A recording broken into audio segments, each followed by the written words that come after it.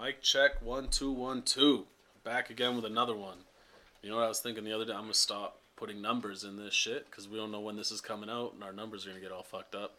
So this is just another episode of the podcast. Joined by my good friend Kevin. How you doing? Oh, I'm doing great, man. I'm glad to be here. We got a topic today that you're passionate about.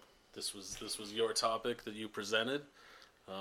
You call it the Workout Wednesday epidemic. So let's get into it. What is that? Okay. Define that for me. So, Workout Wednesday.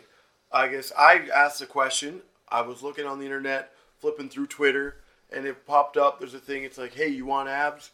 Do 10 minutes of this, 10 minutes of that, 10 minutes of this. Fucking 30-minute abs? Yeah, do 35 crunches, 25. Like, that's the secret. It's 25. It's 25. It's not 24 and it's not 26. It's 25. 25 is a magic number, it seemed like. But it has to be crunches. Crunches, 100%. It can't be 25 sit-ups. Shredded. You'll be shredded. Yeah. Now, I just was wondering exactly why you don't do exactly what they do is they write down all their stuff, send it out to you. You pay them a tiny fee of $150, $300, $300, and they'll send you even more of the secret stuff. That's amazing. Right? Now, man, I'm in the wrong business. Offering people quality at a price that's fair is not the way to go about business. I should just fucking write one program and charge you $300 for it, and you'll pay for it. Oh, man. It's sickening. 30-minute abs. Yeah, it's fucking... It's a ridiculous thing. You know what I love about it? I love that it's always a nice Instagram picture, right? Oh, they post great. it. It's always centered in the picture, and then it's just... They have a hat full of exercises and a hat full of numbers. And they just reach into hat 1 and they pull out fucking lunges, and they reach into hat 2 and they pull out 500 reps. And then they go back into hat 1 and they pull out fucking stairs, and they go back in and they pull out 10 flights. And then they just do it. You just do that. There's no rest in between. There's no you gotta go all for anything else. It's just do all this shit one after the other for I find weird that numbers. Also, it's almost like if you ain't ripped right now, that's on you. You know what I mean? Like, the's no way. It's nothing to do with them. You did 26 sit-ups, didn't you, motherfucker? It was 25, you cheating motherfucker. Like, it was like, you hit 25, you tried to shortcut the shortcut. It's not working. Like, it's crazy to me, and I feel like it's everywhere, so it obviously must be working, Yeah, it's definitely. Well, let's define working. Is it making people rich? Yep. It's working. It's working like crazy. Is it helping people get healthier? Nope. Is that your definition of working? Then it's not fucking working. It's just ridiculous. And the ridiculous thing is they took my idea and they fucking made a mockery out. Like, the idea, like, it's so simple, especially with younger athletes. Like, my whole philosophy is just do some work. Like, they ask, am I doing this right? Am I doing this right? I go by a rule of, with my younger athletes, is it 80% right? If it's 80% right, then yep, let's keep going. Because I just want you to get some work in. But you can't just, I didn't mean like just throw some shit on the wall and see what sticks. Like, there's thought to it. Yes. Nobody said just fucking do this for 500 times and let's see, you'll have abs probably. Like, and I get this, it almost sides to this idea because it's never 5 or 10 crunches. Yeah. Like, it's always more. Yeah. It's never quality, it's quantity. Yeah. Like, hey, can we talk about crunches for a minute? Can we talk about sit-ups? Let's get into Can we get into this? Yeah. These motherfuckers. So this shout out to Dr. Stuart McGill for this, who's not a friend of mine and probably doesn't want to be associated with me in any way. But I'm a big fan of his. I think he's a brilliant guy. He's friends with Jeff to the point where Jeff just calls him Stu. He's always at Stu's cabin. I was like, you mean fucking Dr. McGill? Like Dr. Stuart McGill. That's who you mean? Like the world's leading expert on low back biomechanics? Oh, Stu. Yeah. Anyway, so we have your spine is capable of two things, flexion and extension. Well, it's capable of more, but like for the purpose of this, two things, flexion and extension, which is essentially just bending. And but the catch to that is that you have X number of flexion extension cycles in your spine, and when you use them up, they're gone. You don't get them back, right? So, and that number is different for everyone. For some people, it's 10,000. For some people, it's 10 million. And that's why we see people, who deadlift world record weights with poor technique, poor positioning, but get away with it because they have this unlimited number of cycles, or perceivably unlimited number of flexion extension cycles. Their back can just tolerate more, and it's a case by case thing, right? Nobody has the same amount, and there's no way of telling how many you have. It's just sort of you find out when your back starts to hurt. And the thing about sports is that we can't avoid those flexion extension cycles. It's going to happen. You know, you get in the bottom of a pile in football and get twisted up, something's going to, you know what I mean? You're going to end up in those positions. My thing is, let's not end up in those shitty positions in the gym. Let's not burn cycles in the gym, right? I think let's be strong in good position, and that will translate to the shitty position. Do you know what I mean? Yeah. Let's be strong, good position. Let's have as much capacity through the joints as we can. And let's hope for the best when that bad positioning does come. Hopefully you're strong enough to survive it. If you're not, then you probably weren't going to survive it anyway. So it's just, but to get back to the specifics of sit-ups and crunches and why we never do them in my gym, I want you to imagine for a second you took a credit card and you bent it back and forth and then let go. It would come back and it would almost look normal. Do it again, you'd start to see a white line. Keep doing it. Eventually that card is just going to snap in half, right? Your spine is the same way, right? We can flex, extend, and nothing happens. And we can do it again and nothing happens. But over time, that line is going to start to develop. And then, boom, you're going to herniate a disc. You're going to have some type of catastrophic acute injury to your back. And it's a brutal thing. So things like crunches, sit-ups, leg raises, side bends, standing crunches. What am I missing here? There's so many. Pretty much everything that you see in a 20-minute ab workout Wednesday fucking program is bad for your fucking back. You know what everyone that comes to the gym has in common when they first come and say, "Oh, I have low back pain." And we're like, "Oh, what do you do for training?" "Oh, I do 100 sit-ups in the morning." "Oh, that's the dumbest fucking thing you could do. Congratulations."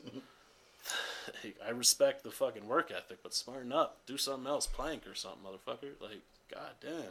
Okay, so that was wicked. And the cool thing about this is that I now have a wicked question for you. Is Shoot. How the heck do you strengthen your core if I can't bend or lift anything or in a bendy, weird, crunchy way with a ball in my side and I crunch around? Like, why can't I do this? Let's not misconstrue the fact, because you can bend but it is supposed to bend, right? And it's not.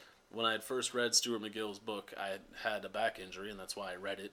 Jeff gave it to me, and then I sort of became like hypersensitive to movement in my spine, if that makes sense. Like, your spine can't move at all, ever, you know, and that's just as dangerous as, you know, repeatedly taking it through these flexion extension cycles, especially when you're under load.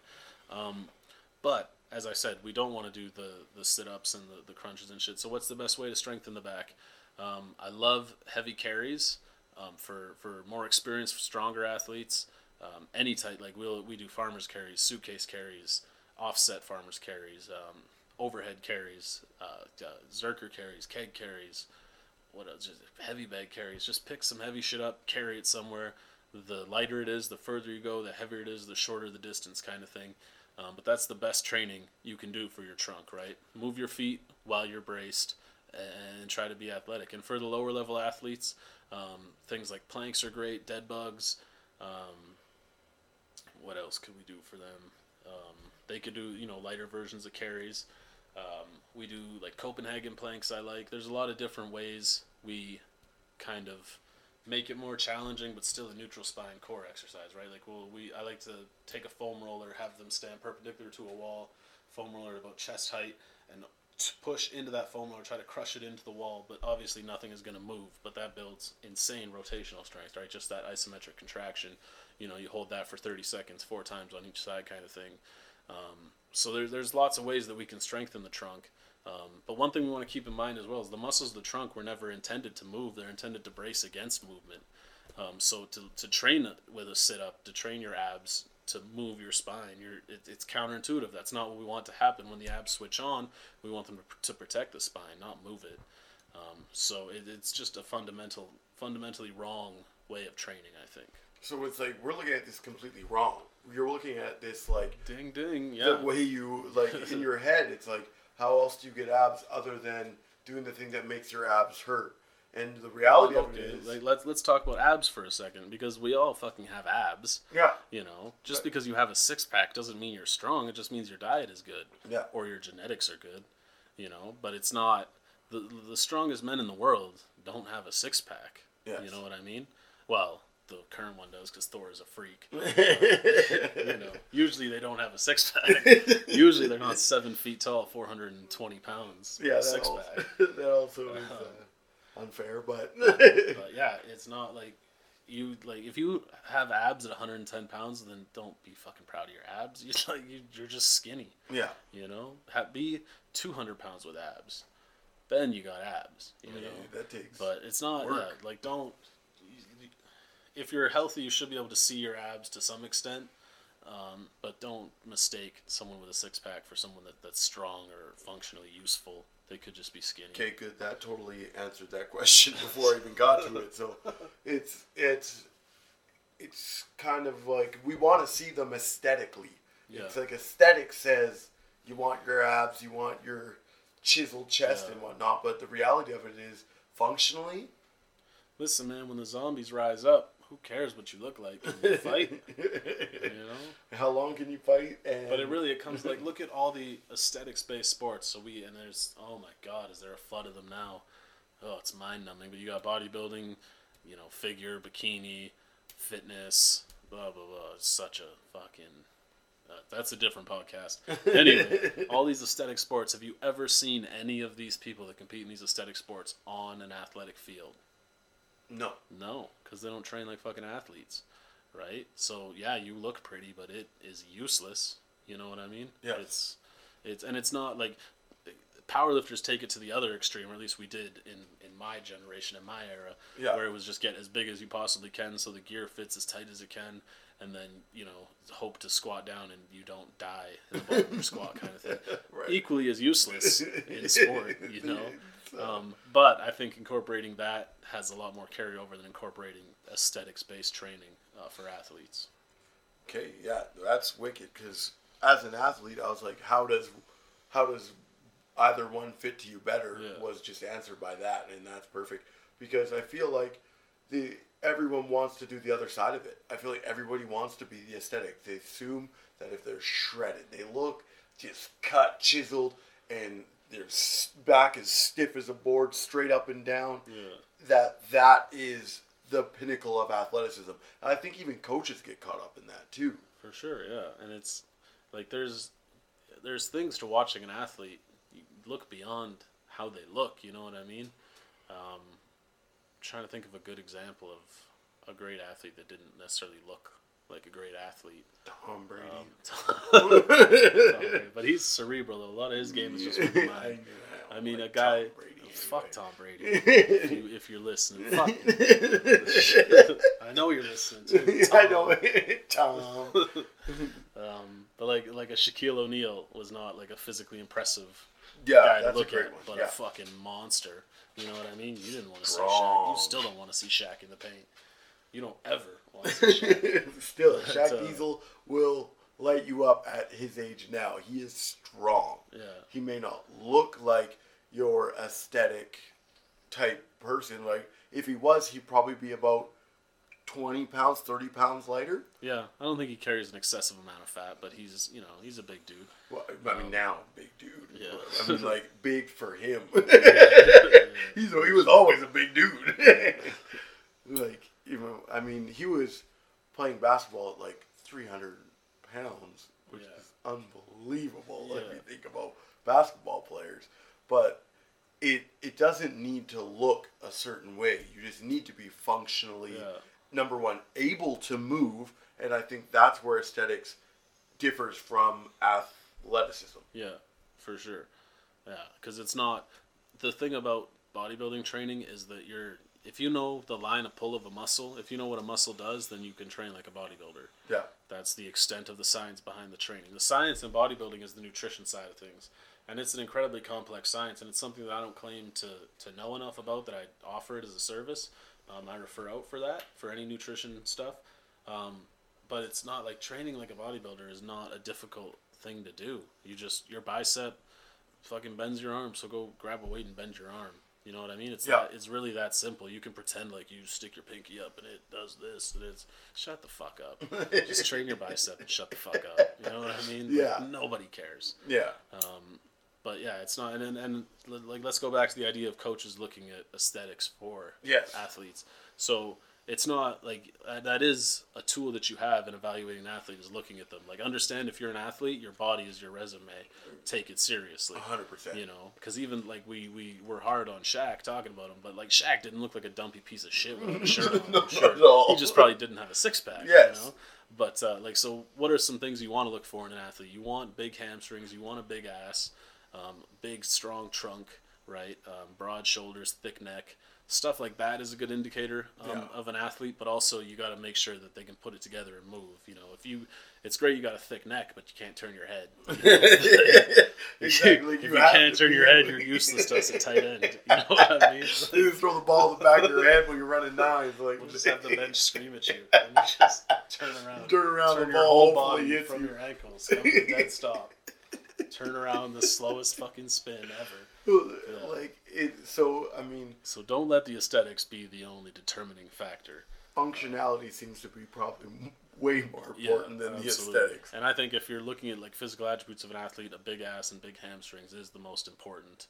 Like you got that, you probably have a good athlete. Yes. You know what I mean?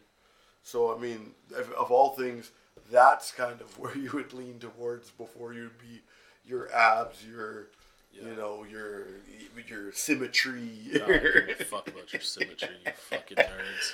Like, It's my left body. You know the best way to fuck with a bodybuilder? I did this to a bodybuilder. I won't name names. This bodybuilder comes into the office one day where I was working at the gym that I won't name. And this dude always just tried to get under my skin. I'm a powerlifter, he's a bodybuilder. I guess it's a natural rivalry. But he'd always get under my skin, but I'm intellectually superior, so I would win every time. And the way that I would do it is I would tell him one calf looked bigger than the other calf. Or one time, it was the end of the night, I'm packing up to leave, and he comes in, and I'm like, hey, so-and-so. I'm like, oh man, is it the off season? Are you bulking right now? This man is 10 weeks out of a show. I'm like, yo, are you bulking right now? I'm not shitting you. I go to my locker, I get my shit, I come out, he's on the treadmill. that's so dark. That's so dark. This poor guy is like psychologically like ready, and then all of a sudden you're like just a little like Just little stop needle. talking shit to me, man. Why you you started it? You wanted to talk. I'm fine not talking to you. You wanted to talk to me. You know, I don't know. I like to fuck with bodybuilders. I fucked with powerlifters the same way. That's very true. Different methods, but the same shit. You know, that's fun for me messing with bodybuilders. But hey, let's give bodybuilders some. So, what are some things athletes could learn from bodybuilders? Yes. Because there are some things. I think bodybuilders have phenomenal discipline with their nutrition. I think that athletes could learn a lot from that. I don't necessarily think that an athlete should be as strict as a bodybuilder is with their nutrition. But they should be as consistent as dedicated to it. I think there should be more variance than what bodybuilders use. But the fact that they never leave the house without their meal is incredible, and that's something every athlete should strive for. You know, so there are redeeming qualities to bodybuilders, just not many, and just not enough that I want them in my gym. There you go. You heard it here. You know, if you're a bodybuilder, different gym. I mean, do your thing. It's just I mean, the chop shops down the road. I'm not hating. You know, do your thing. It's just I don't want to deal with it. It's boring to me. I'm sorry, and I don't have mirrors at the gym, so it's not going to work for you anyway. Not working out. No. Really need to see myself curl. I guess we went over dang near everything to do with it, but I guess I wanted to get maybe a little more down to the nitty gritty when it comes to functionality.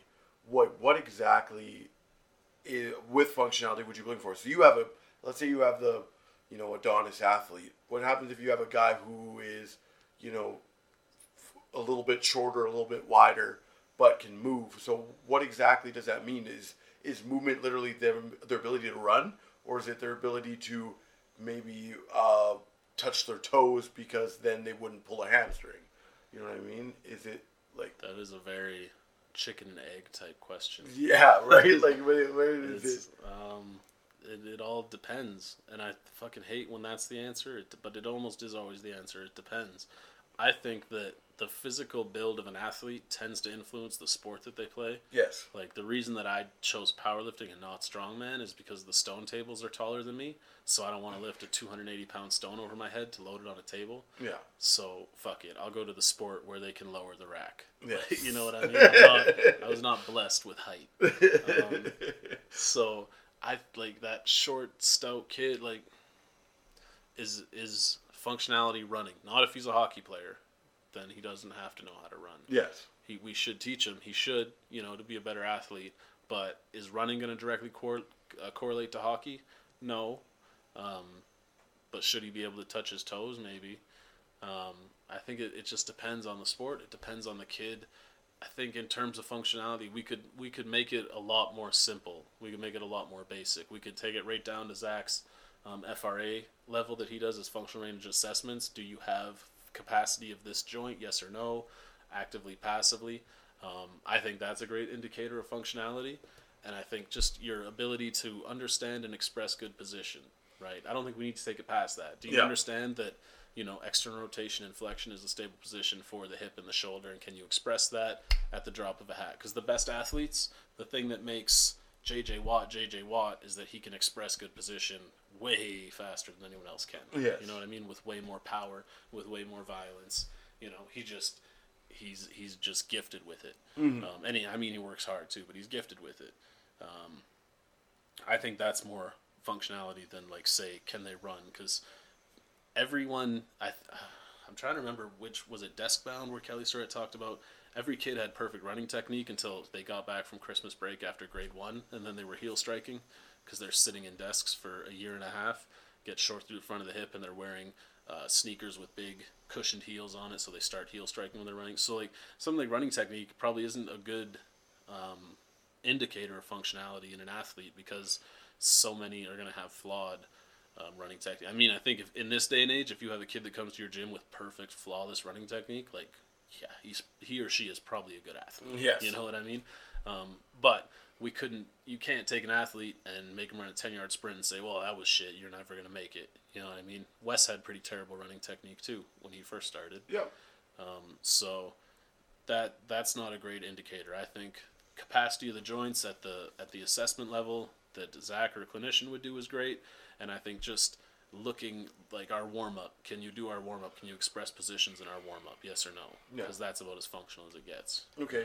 So I guess I have a question. Much the same as gyms that focus on GPP only, such as a CrossFit gym. How about a functionality gym? A gym where they maybe do, like, the weird baby crawls or animal movements type things. Like, where's your thoughts on that? Functional training? Yeah. Bullshit. Yeah? It's bullshit. You're going to stand on a Bosu ball and do fucking curls and... No, I mean, like... Yeah, not so much that. Well, that's what functional training is if you're talking functional training. So, I mean, like, the gyms where let's say they have weird ones where they put, like, a baby in the front of the room and the baby moves and they move like a baby. You're talking that, like, DMS system. Yes. I don't know shit about that. As a clinician, that's way okay. So that's almost. Jeff sent me some stuff on. Yeah, you mimic, like, baby movements or something. Man, that shit sounds boring as hell. Not interested. Listen, if I can't listen to fucking NWA while I do it, I don't want to do it. Right? And no mother is gonna let me listen to NWA while I mimic her baby's movements. With my fucking head tattoo. Nobody's letting me do that. So I guess, like, I would slide over to, well, I guess with functionality gyms, maybe just not something we would touch on. I would move over to what would you do to make sure someone, like, because these gyms would suggest you should be able to express something that is maybe considered to be end range of motion and still be strong in it. Is that something you would agree with in their train of thought? I think it would be nice if you could, but you probably can't. That's something we have to develop. Yeah. Like, people, just because of modern humans, people don't have full expression of their joint, period, in any part of their body, generally speaking. Yeah. That's, how do we teach it? our warm up is great for that, for teaching movement. Like everything teaches movement. That's all we do is movement. Everything is just movement based. Yeah. Right. Like we're never talking muscles. We're always talking movement. It's always push your hips back. It's always push yourself away from the bar. It's never squeeze your tricep. You know what I mean? Yes. Cool. And that's kind of cool. And maybe we should probably think about a show where we talk to someone who has one of these. Maybe I know someone. Yeah. Pull them in. Yeah. So that would be a really cool topic, and I guess keep that in the back burner. Wrap this up. Yeah. So what do you got going on right now? Music, hip hop, books. What are we talking? Okay, I finished Conscientious Coaching. If you are a coach of any sort, you listen to this, check that out. I mean, it's something you may have already know. It may be something that you were missing a little bit of. It may be something that helps you with an athlete you don't understand. He goes through he gives like multiple types of archetypes of athletes he's dealt with. And he's saying like these aren't the only ones and they can cross over into multiple courts, but he gives a breakdown of kind of each one, and then he goes to a coach that's dealt with someone who would personify as that. Yeah. And how it affected them as a coach and how it affected the athlete in dealing with them in the way that was the most helpful to them, and hopefully that can give you some insight. That was a super cool book. Check that out, Conscientious Coaching by Brett Bartholomew. Yeah, I think did I have the audiobook or do I have the book? I've read it. It's a really good book. Yeah, I recommend it for sure. One question that I got the other day actually was someone asked me about like the captions I put with the pics on Instagram, the hip hop lyrics and stuff, and why I do that. So I think for me, I never know what to put under an Instagram picture. Like it's either gonna be a 20-page post, which is what I try to save for the podcast because I'd rather say it than type it out. Yeah. But I don't really know what to put, but you kind of got to put something. So it just kind of clicked in my mind. Like I'm this hip hop addict. Like all I do is just recite lyrics in my head all day. So what I do is I look at a picture and I just put the first lyric that comes to mind that is suitable for Instagram. Usually I have to do a few takes in my head because like I can't put everything that comes into my head down, every lyric. But I think like for me it was a way to show. I think hip hop culture is the biggest culture in the world right now. I don't think any culture has more influence on what happens in our society. I think hip hop is the biggest form of music in the world right now, and I think that it's misconstrued a lot and it's misrepresented for what it is. A lot of people will try to point at one rapper and say that that's what hip hop is, that's what rap is, and you just can't do that. There's so many different types, there's so many different genres. There's so many, it's such a broad category now. I think that for me, hip hop got me through a lot of tough times. It motivates me as a business owner. It motivated me as a powerlifter, as an athlete. And I kind of wanted to show that, I wanted to show that side of hip hop, that there is beauty in these words. You kind of have to see how they're laid out and how they're structured and understand exactly what's being said. But like it can be a positive thing and it can be, a motivating thing. And sometimes some lyrics I put up it's just me talking shit. Some of it is meant to be motivational. Some of it's meant to be kind of, separating ourselves from the pack, kind of talking ourselves up. I think it just sort of encompasses what hip-hop culture is at its best, because all we ever really see is hip-hop at its worst when we watch the news and shit. So, they were just asking how that came about and why I do that, and I guess that's the reason. It's a lack of creativity on my part, but also just it's sort of this skill that I had that Gary Vaynerchuk talks about, like monopolize your skill set, you know what I mean? And it's something that I always joked about, what a useless talent I have for remembering rap lyrics, but I made it come in handy as a gym owner, oddly enough. So so that's the story behind the lyrics. So as always, I appreciate you, Kevin, coming through, helping out, co-hosting. Once again, thank you for having me, and we're getting good at this. Oh, we're too good at this. Watch out, Joe Rogan. You fuck. Don't fight me, Joe. Like, you can fight for real. I'm sorry, Joe. Bye.